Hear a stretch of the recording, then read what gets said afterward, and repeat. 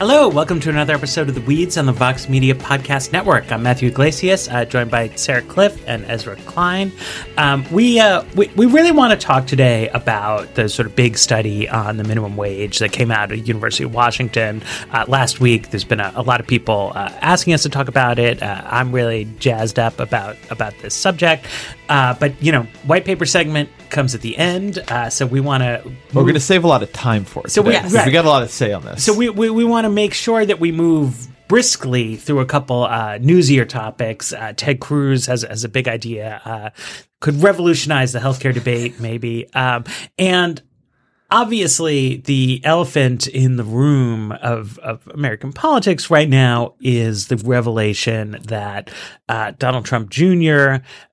Got an email saying, hey, do you want to come to a meeting where the Russian government will give you defamatory information about Hillary Clinton? And he said... Wait, as part of the Russian government's effort to support your father's presidential campaign? Yes. And he said, if it's what you say it is, I love it. So, a couple thoughts on this. One, you do not see documents like this in politics just generally. This is like when the James Bond villain comes out from behind the curtain. He says, just to be clear, I'm going to create a super volcano. It's going to destroy everyone in the world unless you give me all the gold. There's a level of literalism in this email that is just very bizarre. Even so, I want to offer an interpretation that I have been persuaded by for a long time in the Trump-Russia stuff that maybe fits both what you see in the email and what Donald Trump Jr. did, and also their sort of reaction to it. If you watched Trump Jr. on Hannity last night, he really seems like a man aggrieved. I mean, he seems confused and upset and anxious, and obviously one would be, but he does not seem in command of what happened here. I think he is surprised. I think he did not expect this. He keeps saying, this was a nothing meeting.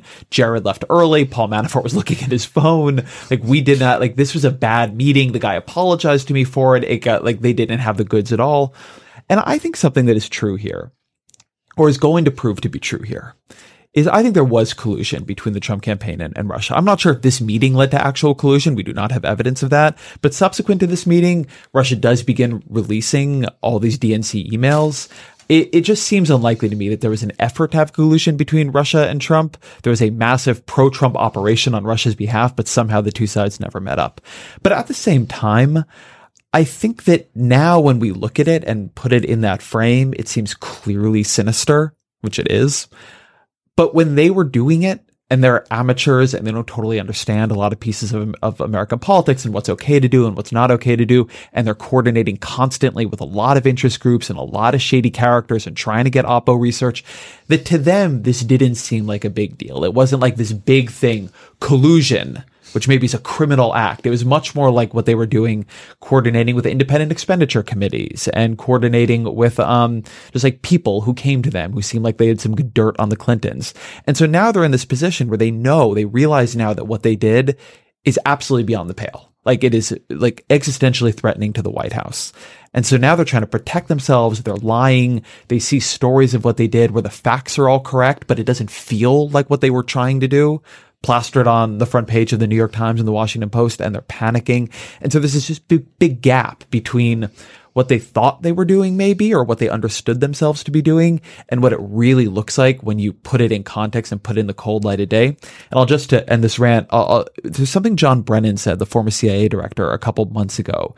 He was testifying before the House Intelligence Committee on Russia in 2016 and on the possible connections between Trump and others in Russia in 2016. And he did not go so far as to say anything definitive about collusion. But he did have this very weird line that a lot of people took notice of, where he said, I'm paraphrasing here, but he said, often when you go down a treasonous path, you don't realize that's what you're doing until too late. And putting aside the idea of treason, I think that is true here. I think it is very possible they went down a path of colluding with Russia. They did not really understand what it was they were doing and what it would mean until it was too late. And now we are in too late. So crazy thing to me is that these emails even exist in the first place. And it's hard for me to know, like, whether it represents an unfamiliarity with government or like a lack of caring. But I think like both you guys experience this when like someone wants to tell you something that they don't want there to be a record of, they give you a call on your telephone. Like, and this happens even when, I'm working with sources on the Hill who say, hey, I want to tell you about something. Can I give you a call? We're not like colluding on like any sort of Russia tampering into anything. Well, so you say. So I There's say. no email records. But you wouldn't know, right? Because I decided to have a phone call about this discussion instead of an email. And it seems quite hard to separate, like, were they just not, like, and these are people who deal with a lot of business things. Like, I assume outside of journalism, like when you want to have something that is not going to have a paper trail that couldn't be subpoenaed, like the thing one would do is say, no, I would never accept that over email, and then give Rob Gladstone a call and like ask him what's up with this email.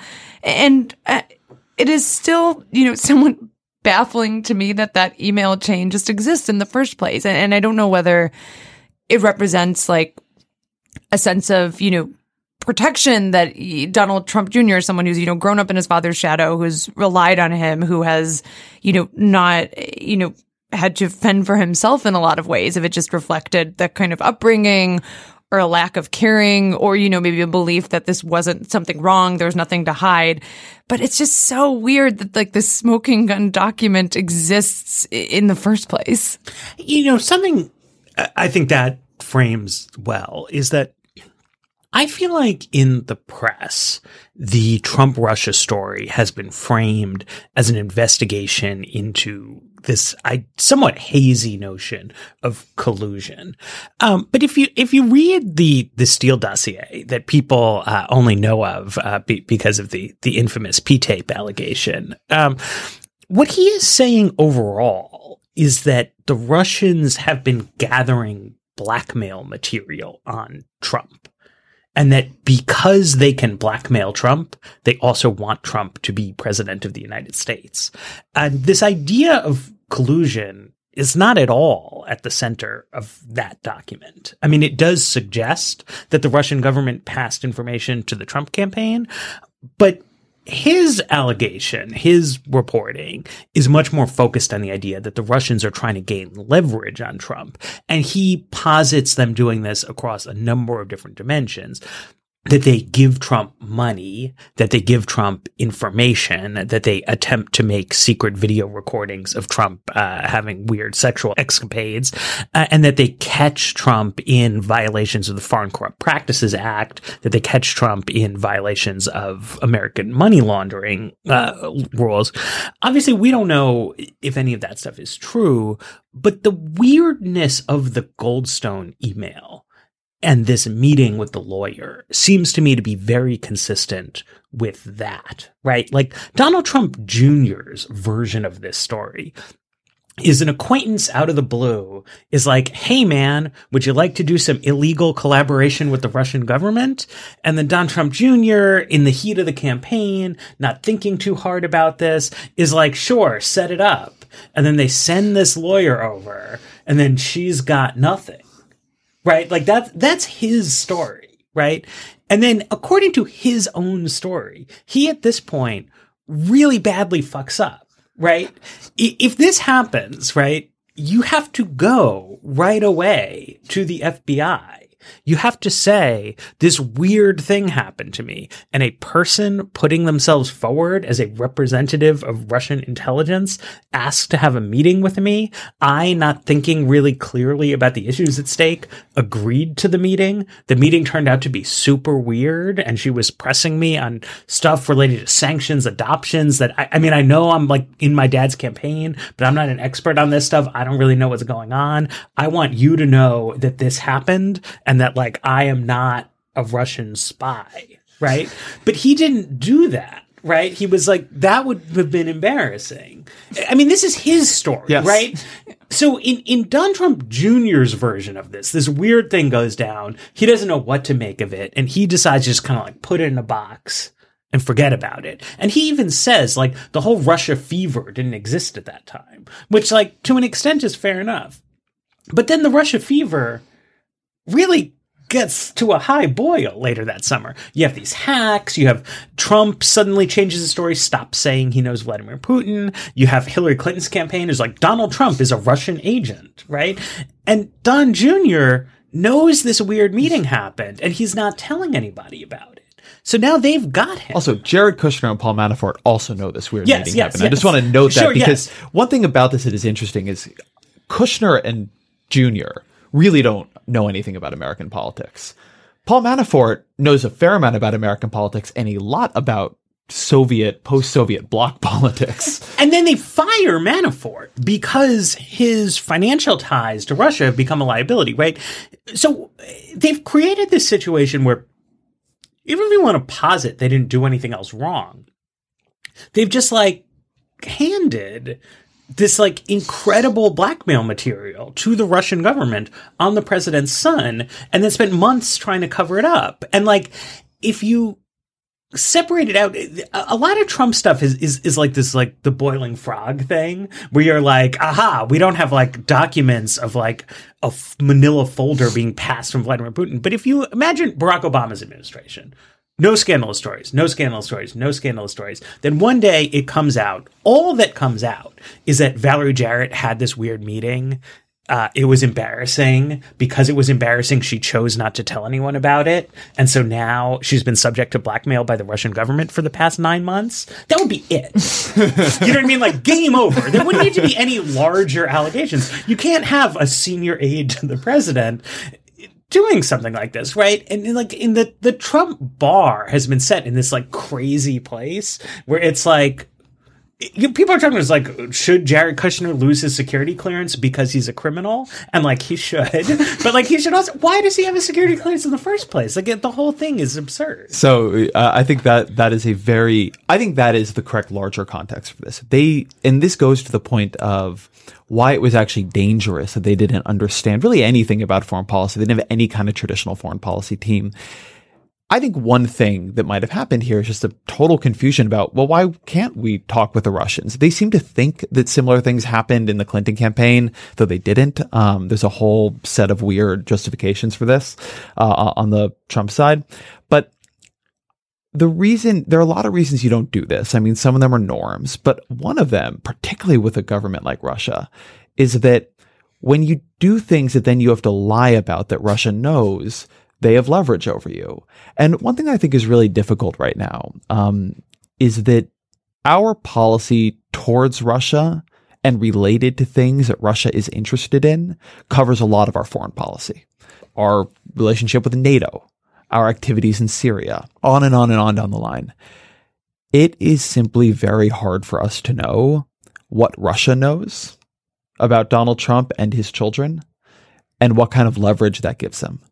And it is not fun to talk like this, and it is obviously a little bit conspiratorial, but it is also obviously well within the realm of plausibility. I mean, we are seeing it right now. This came out. We don't quite know how it came out. And it's a huge problem for Donald Trump. I mean, it could wind up with one of his sons in jail, or he could have to pardon the son and, open up an impeachment proceeding. I mean, all kinds of terrible things could happen. The Russians might know much more. There might really have been collusion around the hackings, for instance. That means there's collusion around a real crime, right? That is not just Oppo research. That is Russians stole documents from a political party, used them in the campaign, and the Trump administration was helping them or campaign was helping them or advising them. Now, that may not come out, but maybe it's there. And so one of the just very difficult things about this is it calls our foreign policy into question. It is not something that we can be confident in right now, that it is being made on the merits. And if we can't be confident in it, is Angela Merkel confident in it? Are our allies confident in it? Do they believe that what we are doing, that when Donald Trump deletes the line affirming NATO's Chapter 5 mutual protection guarantees from his speech on NATO, that's because Donald Trump has super specific views on NATO?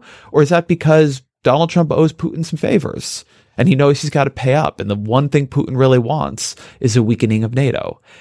This is just a bad position to be in as a country. It's a bad position for how we act on the world stage. It's a bad position for our prestige on the world stage, for how much of the people we need to coordinate with feel like they can trust us.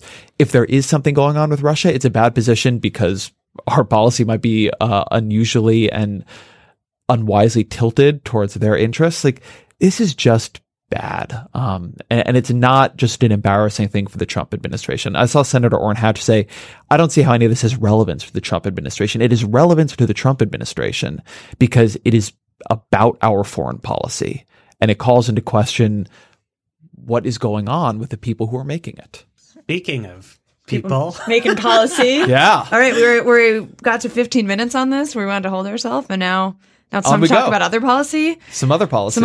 Is there other policy?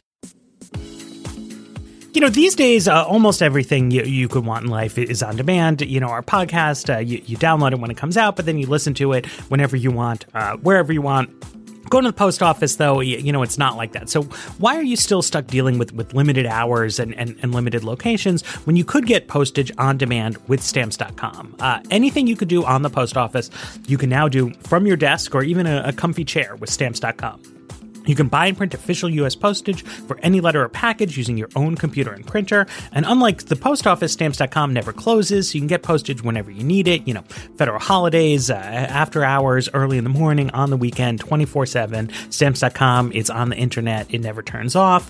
It's just like it's a really convenient way to get the postage that you need. A lot of times you think of getting around to these kind of mailing errands not during the most obvious regular business hours. And it's really the way to go. So right now, if you use the name Weeds for this special offer, you get a 4-week trial that includes postage and a digital scale. You go to Stamps.com, and before you do anything else, click on the radio microphone at the top of the homepage and type in Weeds. That's Stamps.com, then enter Weeds. Stamps.com, never go to the post office again. Super convenient, super easy. It'll make your life better. I had to argue Sarah into talking about this for longer today. Sarah's done. She's moving to minimum wage full time. It is true. Esther had to talk us into having this segment, and it might reflect some of my long time covering health policy at this point. Okay, so Sarah, let me ask you a basic question about what you got. What the heck is Ted Cruz's amendment? Ted Cruz's amendment, I kind of think of it as like the split the baby in half amendment, that like it's supposed to be a compromise but leads to terrible outcomes. That's really good, actually. And maybe I'll use that in VoxCare today. But so Ted Cruz has this idea, and what's going to happen, today's Wednesday, tomorrow is Thursday, and on Thursday we're expecting the Senate to release 2 new versions of their healthcare bill, and one will have this Cruz amendment. The Cruz amendment is actually pretty simple in its conception. The idea is all health insurance plans in the individual market have to sell one version that complies with the Affordable Care Act. It has to cover the essential healthcare benefits. It has to have no lifetime limits. But you could also have a version that doesn't comply with those requirements, a version that covers fewer benefits, that might have lifetime limits, that would have skimpier benefits. So can I ask you a question on this? Yeah. So just to help me conceptualize it, like let's say I'm in California, and I don't know if Aetna's on the California exchange. It's probably not. They're out, right? Yeah. I don't know, Blue Shield of California. Shield, right. So they have 6 plans on the exchanges. Yes. And one plan has to be Obamacare compliant. Yes. But the other plans, it's total California. Yeah, so they have like a plan that's like no maternity care, and they have a plan that's no mental health care, and they have a plan that like maybe doesn't do prescription drugs or something. These are all things that to varying levels were excluded from the individual market before you had these benefit mandates. So, the conception, as Cruz talks about it, is that he calls it the consumer choice amendment, that people could choose between different plans. They could buy the type of coverage they want. If you talk to any health policy expert, they know exactly how this ends. You end up with all the expensive sick people in the Obamacare compliant plan, and you have the healthy young people kind of segmenting into these lower benefit plans. And you really do raise the risk of a death spiral where this, Obamacare compliant plan, it becomes a dumping ground for, health insurance people would say bad risk. More normal people would say sicker patients with high medical needs. And you end up with a lot of gaming. So like, let's say in this Blue Shield situation, it's really easy to game the system if you are, for example, trying to have a baby, where one year you buy the plan that has maternity coverage because you are having a child. And then the next year you just kind of switch back to the other plan. I've been talking to a lot of experts on health policy about for this and for some other provisions in the Senate. And one of the things they make really clear is that when you have 2 insurance markets that people could pick between that have different rules, it just always ends up as a mess. It never, we have examples of this happening actually in Washington State, the site of our next minimum wage paper, in Kentucky, where they did this, where they said, we want to give people the choice. Do you want skimpy insurance or robust insurance? And they had to repeal these programs because we've just seen they don't work. So are the subsidies available for both kinds of plans? Yes. Huh. So right. So one thing you could set this up as is say, okay, you only get the subsidies in the robust plan as kind of a nudge towards those plans, but that's not really what Cruz is going for here. He wants people to have the choice of any of these plans. So the idea is to make the subsidies available to any of this kind of coverage. And is the regulation on the skimpy plans, is the idea still that states would set some kind of regulatory floor, like in these waiver concepts? Or is it just like they could say, like, here's a thing and it has a $2 million deductible, but also you get free pizza. Come take your subsidy check here. Yeah, so I think that's a good question. I don't fully know the answer to. The Cruz amendment actually has not been written out as an amendment. We'll see it on Thursday. But so we just literally have quotes of Ted Cruz. He has this little pamphlet he's been handing out that people have taken pictures of. He's told Dylan Scott about this idea. But so once again, Republicans have a healthcare idea so good that it's secret. It's a secret healthcare idea that will become public on Thursday. But you'd probably see a divergence between a state like, California might just say everyone has to do these robust plans. We're not allowing that. And a state like Kentucky might say free for all. You want to do the pizza insurance plan? Godspeed. It's state-based regulation. I think that's actually an important point. I think that to be generous to this, when Ted Cruz and Mike Lee and them explain it, it's power to the states, states, why would states want to allow their people to buy shitty insurance? There are reasons states might want to let their people buy shitty insurance, but putting that aside, I have a couple thoughts on this. So one is when you talk to the staffers behind these plans, one of the things I've heard from them is, well, look, this isn't that crazy. This is a high risk pool. That what you're basically doing is creating a high risk pool called the Obamacare compliant plan. And yeah, it's going to get expensive. And so maybe you need to subsidize that plan to keep it from going into a death spiral. But then having walled off that sort of toxic risk sludge, then the rest of the market can operate according to real free market principles. And I mean, if you listen, I was on Face the Nation with Mike Lee, he just kept saying it will unleash the power of the free market. This is, I think, a really profound misunderstanding of both what the Affordable Care Act is trying to do and how health insurance works. There is not some thing called the free market. These markets are constructed, right? They're constructed in different industries in different ways, but whether they are constructed well or poorly ends up deciding a lot of what they do. When we have badly constructed individual insurance markets, because being healthy and sick is not a binary, it's not like you go to the doctor and he flips a switch and now you're a sick person and you should go into the high risk pool. People have past conditions that they're not really sick from anymore, but they raise their future risk of sickness. They have a sore foot, right? And that foot is costing them a lot of money, but they're not super sick and maybe they could live with it being sore. And so what you end up doing is you incentivize the market to compete on risk selection. And so rather than competing on offering good plans or on building better networks, I mean, some of that might happen as well. You end up having insurers compete on getting really, really, really good at figuring out who not to insure.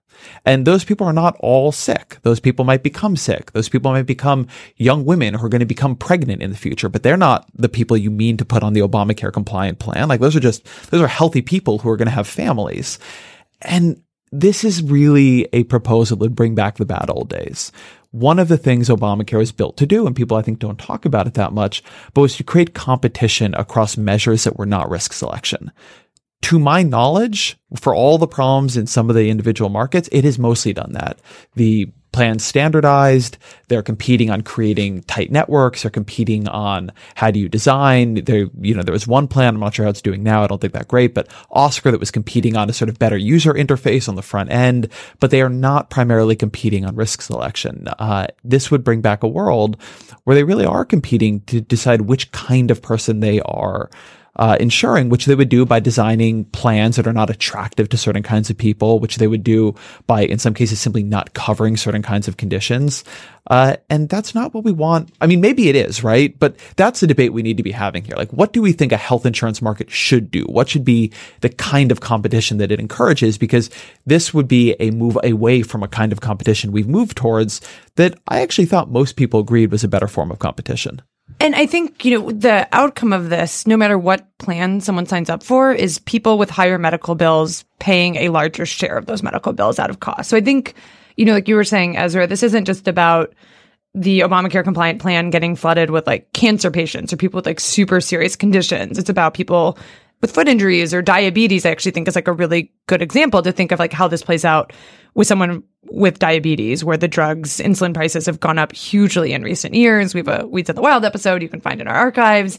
And in any case, that person just ends up spending a lot more. They go into the Obamacare compliant plan and they have much, much higher premiums, or they go into one of the skimpier plans and they're paying, way more out of pocket for their insulin. Like, this is a world where if you are someone with significant healthcare needs, you are just going to be paying a lot more out of pocket. And that's going to advantage healthy people because they're not going to help subsidize your bills as much. So if you're like 23 and you're, don't have a lot of healthcare needs, you're probably paying a lot less. But then if you're 23 and you got diagnosed with diabetes, all of a sudden it really shifts. I think it's, like Ezra pointed out earlier, there's not a binary between sick and not sick. And everyone who is a healthy person is at risk of becoming a sick person at some unexpected point.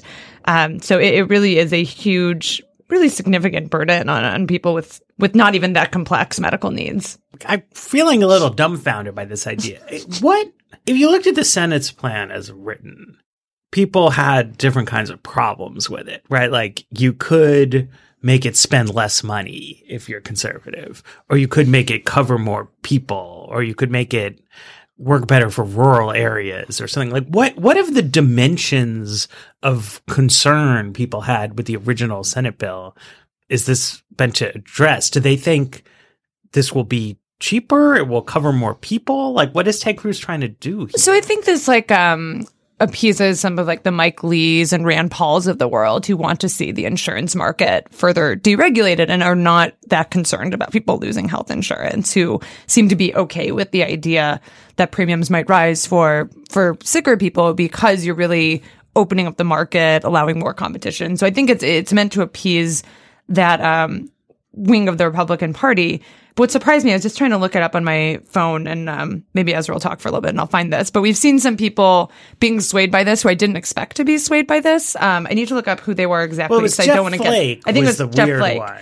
Yeah, which was kind of like odd and surprising to me. And it almost felt very similar to the MacArthur amendments in the House, which made the bill, worse for sick people. And all of a sudden you had a handful of moderates saying like, oh, this is like going to get me on board. I think this, I don't know because we've not seen a Congressional Budget Office score, but I think this is going to score quite badly. And that is what everybody tells me too. Now, look, we could all be surprised as CBO is sometimes an unexpected agency, but this is going to come out and they're going to say you are going to see a return of basically pre-existing condition discrimination in all states that use it. Because that's what this is, right? You're getting rid of these insurance regulations very, very quickly. One thing I don't understand about the argument for a bill like this, nobody seems to think the individual markets used to be good. When you listen to Mike Lee or when you listen to Ted Cruz make the case for this, they talk about the need to unleash free market forces. Their critique is that Obamacare so heavily regulated private insurance markets and the insurance design that the market is not able to give people what they want. It is to cover too many things. It's driven up premiums. It's stifled innovation, et cetera, et cetera, et cetera. So, okay, why wasn't the thing we had before better then? The individual markets did not have, they had state-based regulation back then. They had fewer regulations, and everybody agreed, including conservative and Republican healthcare wonks, that they were a disaster. This feels to me, to your point about what is it achieving, while it sometimes gets explained as trying to achieve a policy goal like lower premiums, I think it's really achieving a philosophical goal. I think this is a way to roll back federal regulation of insurance markets. And irrespective of what that achieves in health insurance markets, I don't think that if you could sit down with Ted Cruz or Mike Lee and show them that there's a way of doing federal insurance with some amount of state control that would get you better outcomes on some set of measures, that they would abandon this amendment. I think that this is a philosophical fight about the size of government. And this to me is really at the core of why the Senate bill is so incoherent and so unclear in what it's trying to do. It is trying to compromise between some people who have health policy goals, some people who have philosophical and ideological goals, some people who really don't know what their goals are at all, some people who have political goals and just want to vote for something, or they just don't want to vote for something, or they just don't know if they want to vote for something or not. And trying to compromise between these things is just creating a lot of incoherence. It's not like when Democrats all thought, what we should do is give more poor people who are uninsured insurance, and then people had a lot of debates about means.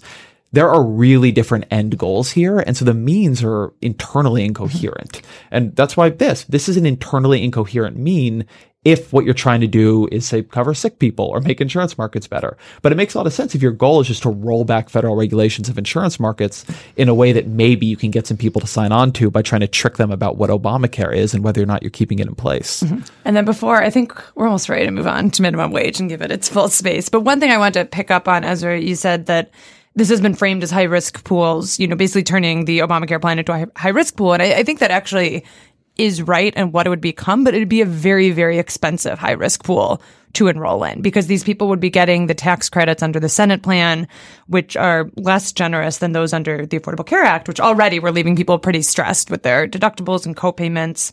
So you could have someone who earns like $10,000. Let's say they have diabetes, again, like a common chronic condition. They would be buying a plan with a $6,000 deductible. Like that's what their tax credits would get them. And I think they'd have to spend like 2% of their income or so to get it, which, it isn't a ton of money, but it's like, why spend that for a plan with a deductible that is more than half your income? So it would become a high risk pool with people with expensive conditions, but it'd be one that would have very, very high costs to sign up in it. Summer is the perfect time to learn something new, get inspired by a new hobby. I've been doing that with the Great Courses Plus, and you should too. You can spend hours watching these fascinating video lectures, learning from award-winning experts about topics that are interesting to you, politics, world economics, psychology. You can watch the Great Courses Plus wherever you want, from your smartphone, your tablet, your laptop, or even on your television. You can download the lectures to watch offline if you've got, a plane flight or something like that coming up. You need entertainments. In addition to the more academic type stuff, they've got things that are just sort of like skill and hobby focused. The fundamentals of photography is a great way to learn tips and techniques from a real National Geographic photographer. And, we're all take photos more thanks to digital photography than we used to. But a lot of us, frankly, don't know what we're doing. Learning from a professional about how to think about lighting, how to frame photos, just sort of like the basics of how to do it well with any camera will make your photos better and will make you interested in maybe upgrading your equipment, other kinds of things like that. It's really useful, to hear from a professional how you think about framing a scene to me. Instead of just pulling out your camera and snapping, think about like, what am I really looking at? So I know you're going to love the Great Courses Plus too. As one of our listeners, you'll get unlimited access to all of their courses free for 1 month when you sign up through our special URL, thegreatcoursesplus.com/weeds. Start your free month today. Sign up at thegreatcoursesplus.com/weeds. That's thegreatcoursesplus.com/weeds. Now the moment. Now the you moment two we've have been been waiting for so patiently. So excitedly. All right, Matt, you ready? The people want to know. Okay, the minimum wage is a thing. People enjoy studies about the minimum wage that they then evaluate in total good faith, really just curious about the answer. So when this new one came out it was Ekaterina Jardim, I'm sure I'm butchering that name, Mark C. Long, whose name I feel really confident about, Robert Plotnick, Emma Van Inwigen, Jacob Vigdor, and Hillary Wething, as a team based out of the University of Washington.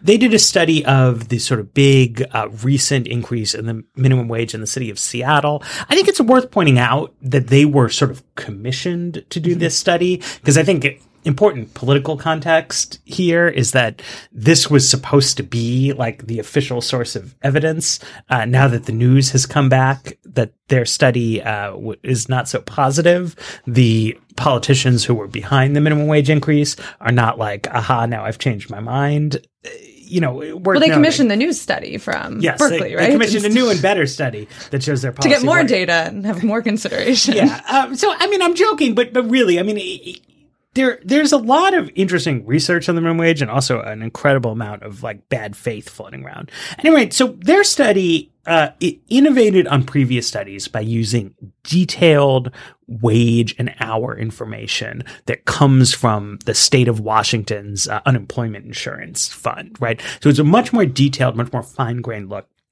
at what happens. Wait, just to set the context, can you talk a little bit about how this was studied before? Like how you generally study Sure. minimum wage? So usually this has been studied with survey data. Can we just say, what are we studying at all? We keep saying the minimum wage, but we're not just we're studying job losses or lack thereof. So the headline here is like what happens when the minimum wage increases from $9.45 an hour to $13 an hour in 2016.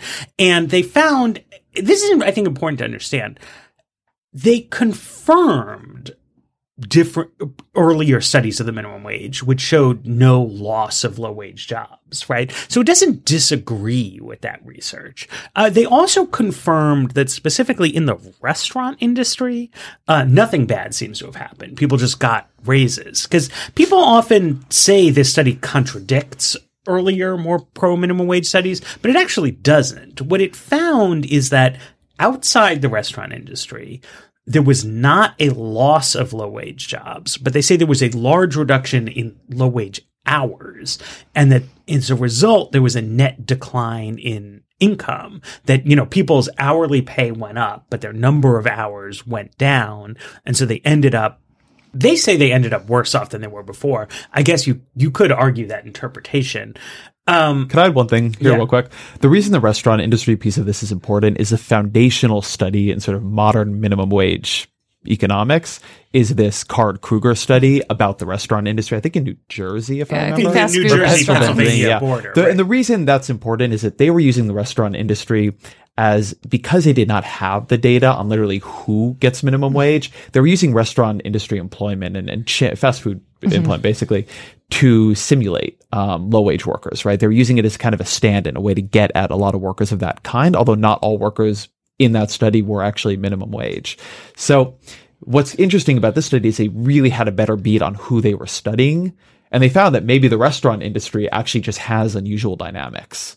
But that's why that's important, because this really changed who got studied, and that was using people were sort of making an analogy from the restaurant industry to broader dynamics, and this study is saying maybe you can't do that. Yeah, like that's their take, basically, is that these earlier studies that you may have heard about that show that minimum wage increases don't cause job losses are not mistaken, but they are overinterpreting a limited universe of data. And then what they find is that most low-wage workers aren't in the restaurant industry. In those other industries, you see a loss not of jobs, but of hours. And so people ought to rethink. So can you just walk me through, like, let's say someone who's in Seattle, they're earning like $10 an hour outside the restaurant industry. Like, what does the paper posit about what happens to a person like that? Well, this I think is a little confusing. I mean, here's where you get into criticisms of the study, because you need a research design with these kinds of things, right? And so like one obvious thing to do would be to just kind of like kick around the city of Seattle and be like, is there an economic calamity here? But there isn't, right? Like actually Seattle's economy is booming, right? And you can have opposite studies to this, right? So some people have said, states that raised the minimum wage in 2008, which there were a number of, suffered enormous job losses. And the counterpoint to that is like, there were enormous job losses everywhere in 2008, right? There was a huge recession about it. So, right, if you look broadly, like the Seattle economy is doing fine. But this study is trying to use a sophisticated statistical technique that's called a synthetic control model. That means basically you look at data from other cities, right? And you create a statistical composite of like Seattle-esque economy that wasn't subject to the minimum wage hike, and you do the comparison between Seattle and synthetic Seattle. And so they are basically saying that hours decline in actual Seattle relative to synthetic Seattle, which in this case, because Seattle is having a boom, is more like low-wage workers are left out of the party than like low-wage workers are devastated by the change. a lot of the research questions then, methodological questions then come about the construction of this synthetic Seattle, because to get the detailed wage and hour data from the state of Washington unemployment office, synthetic Seattle has to be composed of Washington state towns that are not Seattle. And I'm not like, you're from the area, but my basic conception of Washington state is that like you have Seattle, you have some Seattle suburbs, and then there's a big countryside. Yes. And so it's like, you wouldn't normally, people compare, if you just in life, you compare Seattle to like Portland, or you compare Seattle to Nashville. You don't compare Seattle to Spokane, because that's like really like a small town. And another way to think about it, right? This Economic Policy Institute had this like counter paper saying that no, the minimum wage in Seattle is going great. They used the, I would say, more intuitive method of like comparing Seattle to a synthetic Seattle composed of other well-educated, expensive, large coastal cities. But the problem is that you then can't do the fine-grained wage and hours data. You're back to a survey-based research method. So there's one other piece of this that I think is very strange, and in my understanding is where a lot of the critical debate happens here, which is that what you see in the data, they created a cutoff around $19 an hour, and they saw a jump among hours worked at those higher wages. And it's very unclear why there would be that jump. So one thing that's happening here, and what one criticism made of this paper in the FT, which I thought was reasonable, was that, okay, if you are blaming the minimum wage increase for the fall in low wage hourly work, are you also saying, well, actually, that created an increase in higher wage hourly work, which would be plausible, actually, right? That you can imagine a mechanism for that, which is you make quite low wage workers a bit more expensive. And so rather than employers taking a flyer on like some kid, because that kid is not that cheap now. And so putting up with their mistakes and the fact that they're going to go back to school and so forth, it's, is fine because they didn't cost anything. Now it's actually, they've changed the calculus. It's worth it to try to hire somebody who's a little bit better, who you're going to invest more in. And then there's this question of, okay, are we moving people from minimum wage to that? I mean, there's a lot of questions there, but you could imagine an argument that the minimum wage is increasing, is pushing employers to hire slightly more experienced employees, which would be one interpretation of this paper. Another interpretation is we just don't know what's going on there. But there's something weird happening there, which seems very important for how you interpret the paper. Yes. Yeah. I think kind of how Matt kicked us off, that the hard thing is this has been quickly, especially, so we also have at the same time the release of this Berkeley paper, which is, as I understand it, the one that was when they started seeing data from UW in Seattle, they kind of said, oh, actually, we'd like to investigate this a little bit differently. And quickly, the two were released right around the same time, like leading to not like actually a robust discussion of like what is happening in the minimum wage, but more of like one paper says it's bad and one paper says it's good. I think another challenge that happens in this paper, and I actually don't, maybe Matt knows this a little bit better. I don't know the research well enough to evaluate this, but you also have a large swath of the industry left out, where one of the things they had to do is keep out businesses that had locations in Seattle and other nearby cities. So if you had, I grew up in the Seattle suburbs, so if you had, like a chain restaurant that even had like one location, out where I live, then you were excluded from the study. And they say that's about 40% of businesses. So that's a large chunk that's missing. The other thing that I think is going on in this paper that's really hard to measure is the rise of more informal employment that gets filed via a 1099 instead of a W-2, which is a boring tax difference, but it means that we can't really capture, the rise of Uber or Lyft or other sort of like gig economy jobs that are likely becoming more prevalent in this exact time frame, and probably quite relevant to this debate, because you could also tell a story about, someone shifting, maybe losing their low wage job, but moving towards more of a gig-based economy profession, and that being better or worse for them. Looking at all this research, it feels like very hard. I think a lot of people want to tell like a very definitive story about like what is happening in Seattle. It's less satisfying to like come up with like a shruggy and it's complicated, but it seems like a very complicated story. And the UW study, which I think does use data in a really innovative way, I think they're pretty upfront about a lot of the data is missing, a lot of the data they don't have and aren't able to study. This episode of The Weeds is sponsored by 23andMe.com. 23andMe.com is a genetic testing service. It provides you with DNA reports about where your DNA comes from around the world. I've used it myself. It lets you explore what percentage of your DNA comes from places like Italy, Finland, East Asia, or Africa. In my case, none of it from Finland. A little disappointing. Some from Italy. That was intriguing. Not what I knew, not what I thought. And now through August 3rd, you could win a genetic adventure as 23andMe.com will choose one person each day for 23 days to travel to locations based on their DNA. Will you be one of the 23 people to win a trip and travel to locations based on your DNA?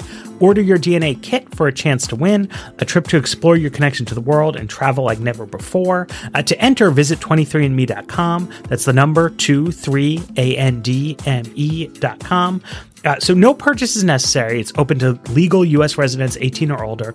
Ends August 3rd. You must complete the 23andMe service. Visit 23andMe.com/rules for free entry. The multi-site employer issue is interesting to me just because it gets it.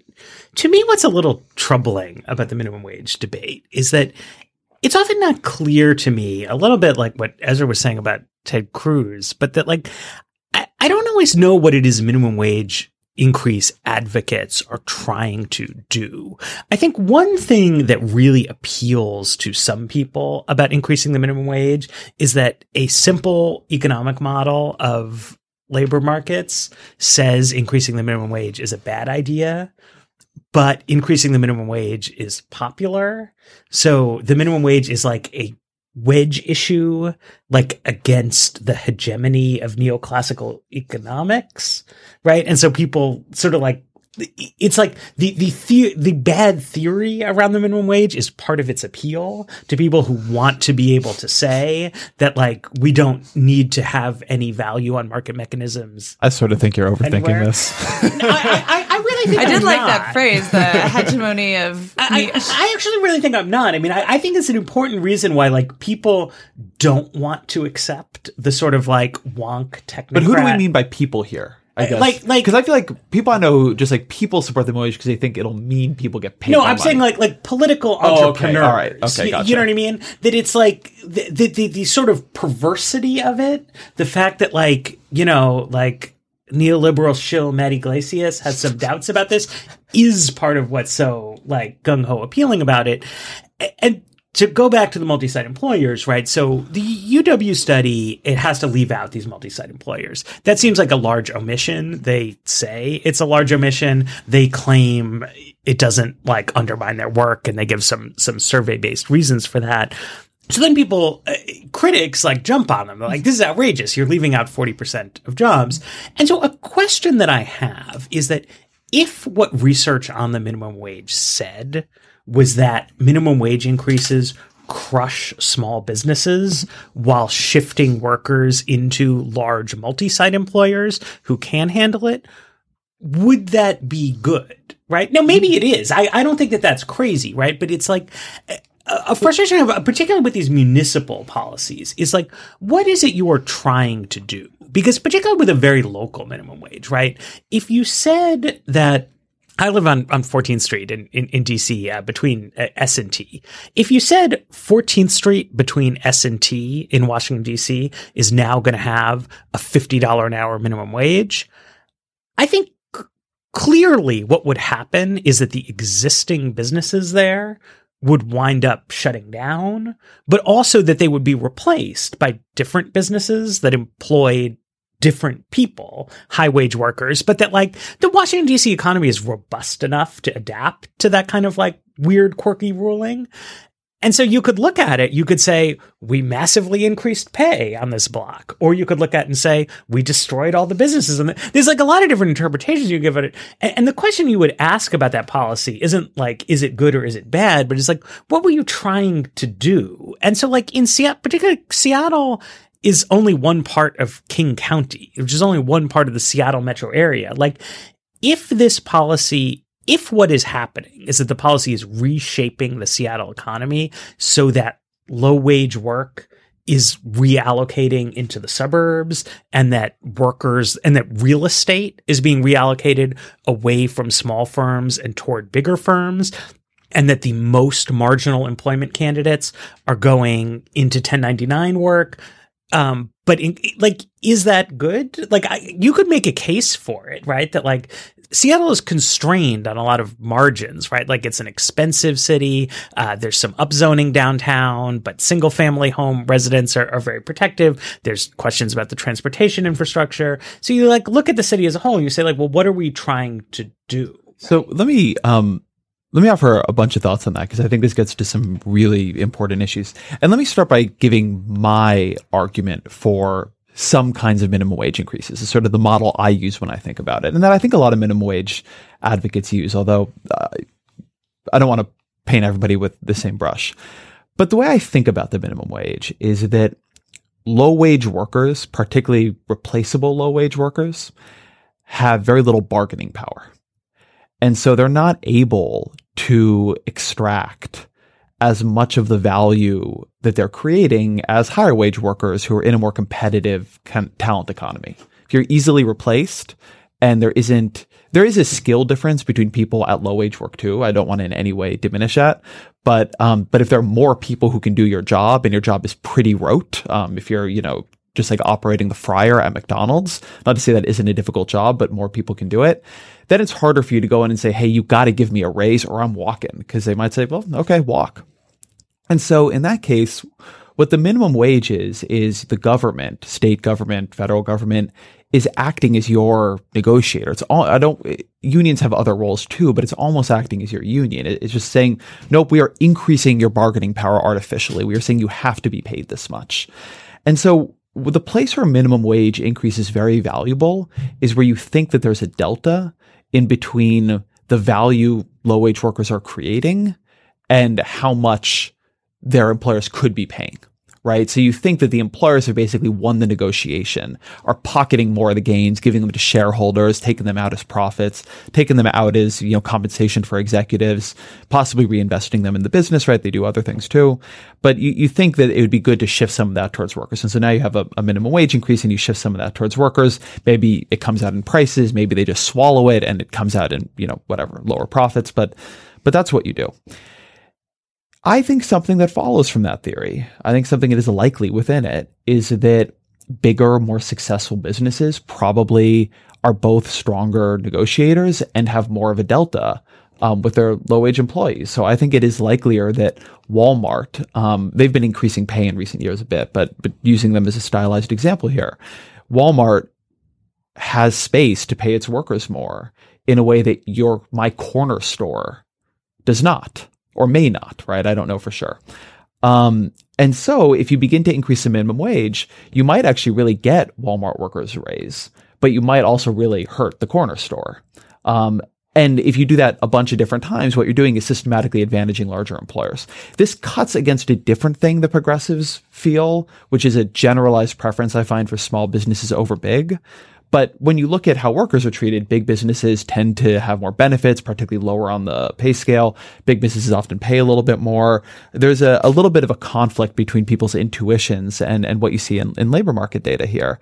So one reason I think this excising of the 40% of multi-site employers is important, or employees at multi-site employers is important, is that it would actually be a totally plausible effect of the minimum wage in Seattle, that it creates a shift in employment towards larger employers, that it makes smaller employers a bit less competitive, larger employers a bit more competitive. That might on net even be good for the employees, but it obviously violates some people's intuitions about what kinds of businesses you want to be incentivizing to be created in Seattle.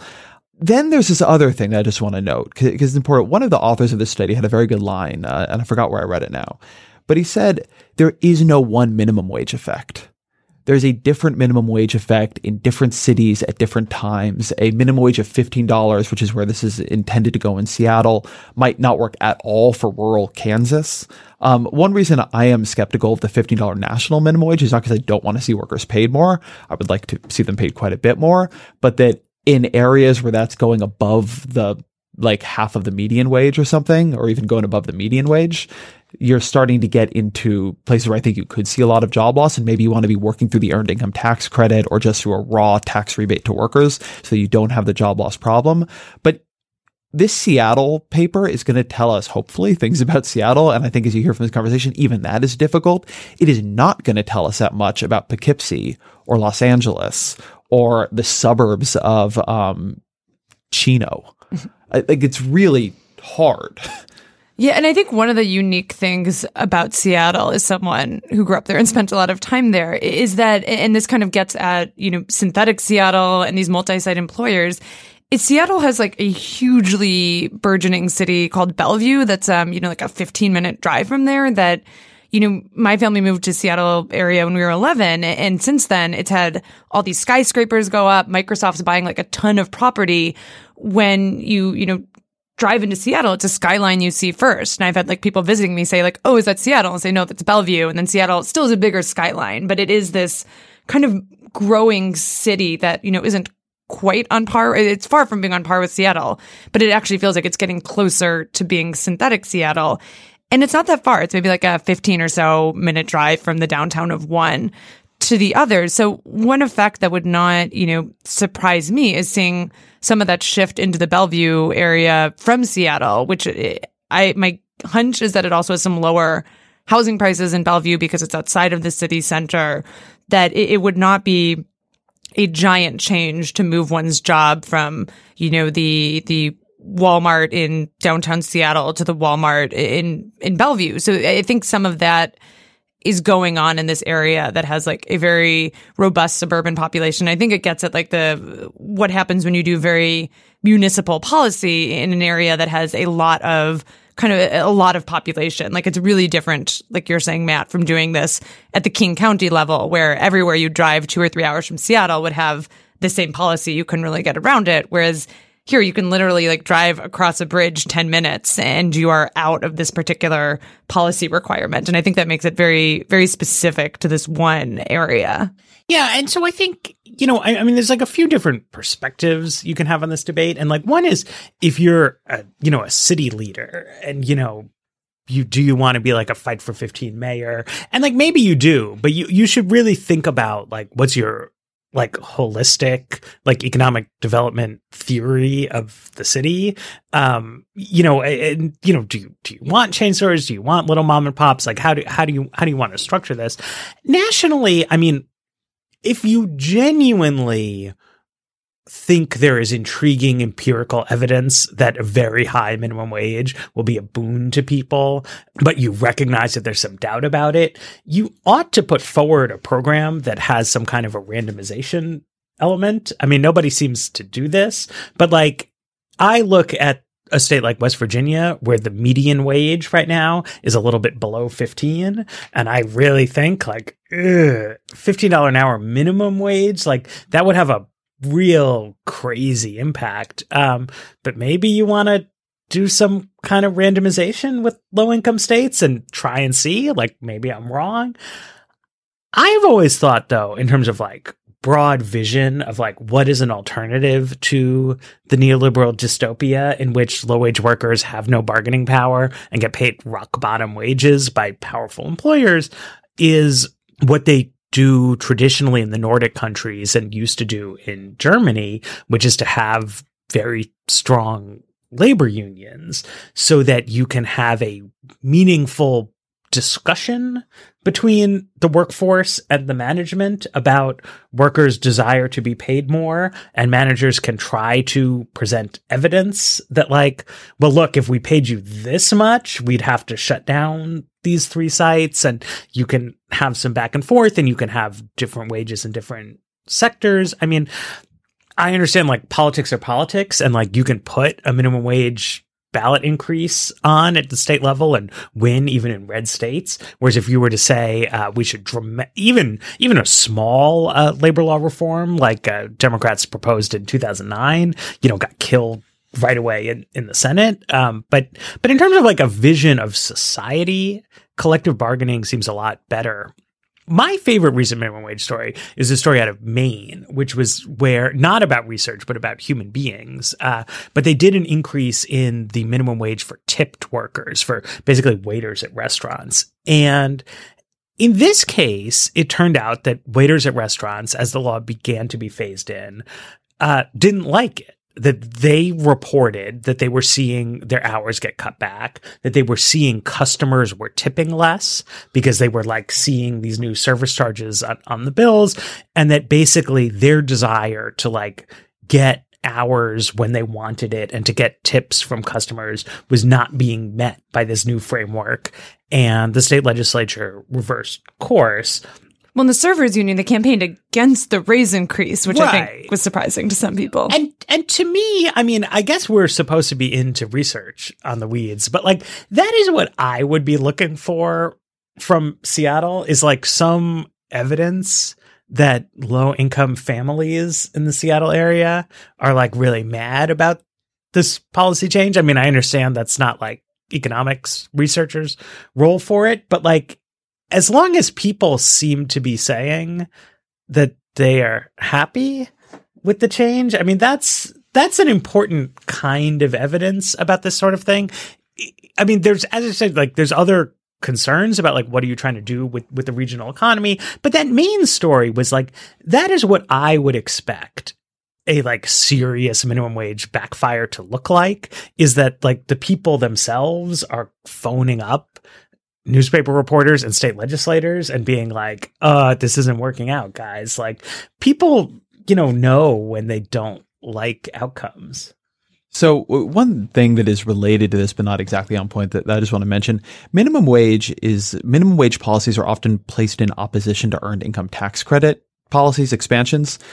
And I think this is this discussion helps explain, I think, why that's a bad binary. I take those policies as going very well together. So a place like Seattle, we can look at Seattle. Now, let's take away synthetic Seattle for a minute.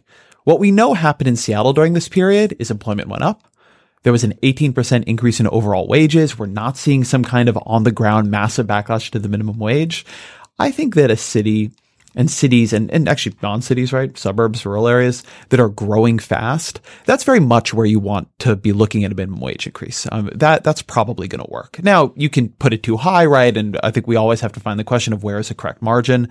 But, in a boom time, I think that it is the case that employers have too much power vis-a-vis particularly low wage employees. And you want to try to do something about that. Simultaneously, you don't want to give up the fact that, one, there are wage subsidies that would be helpful, even if that level of wage subsidy put into a minimum wage would have bad employment effects.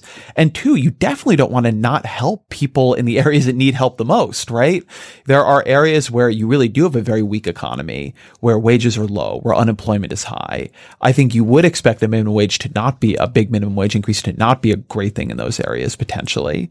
But that's where direct wage subsidies can really help. So I agree with Matt. I mean, you ideally would want much, much more power for the workers, which would probably come through collective bargaining. So a lot more of these decisions can be made on a more proper level, which is the unit of the employer and the workplace, not the unit of the city, the state, or the country. But you're going to have some of these decisions made on those larger units, and you want to be thoughtful about them. And then there are going to be places where you want to achieve the goal of higher wages for lower wage workers. And a minimum wage increase, even a modest one, is not a great idea. And so you want to use other kinds of wage subsidies to get there, which all goes to the point of it's good to know what your goal is. And if your goal is to help low wage workers, we have a lot of tools to do that. And if we were just focused on doing that over an extended period of time, I think we could. Yes. All right. Fixed it. We could. But until then, while you are suffering through life and disempowerment, you might enjoy listening to our podcast, but also recommending our podcast to your friends, your family, to complete strangers, so that this kind of wisdom can disseminate, make things better. And look, it's possible you've listened to all the weeds you can possibly listen to, given it to everybody you can give it to. So then you might want to try some other Vox Media Podcast Network podcasts, particularly Worldly, which is the Weeds' foreign policy cousin, and I think you're interesting, by Todd Vanderwerf, where he talks to fascinating people in culture. I might even recommend the Ezra Klein Show, where I talk to fascinating people in politics and policy and other places. But, listen to The Weeds first. Thank you to our producer, Bert Pinkerton. The Weeds is also a Vox Media Podcast Network podcast, and we'll be back in a couple of days.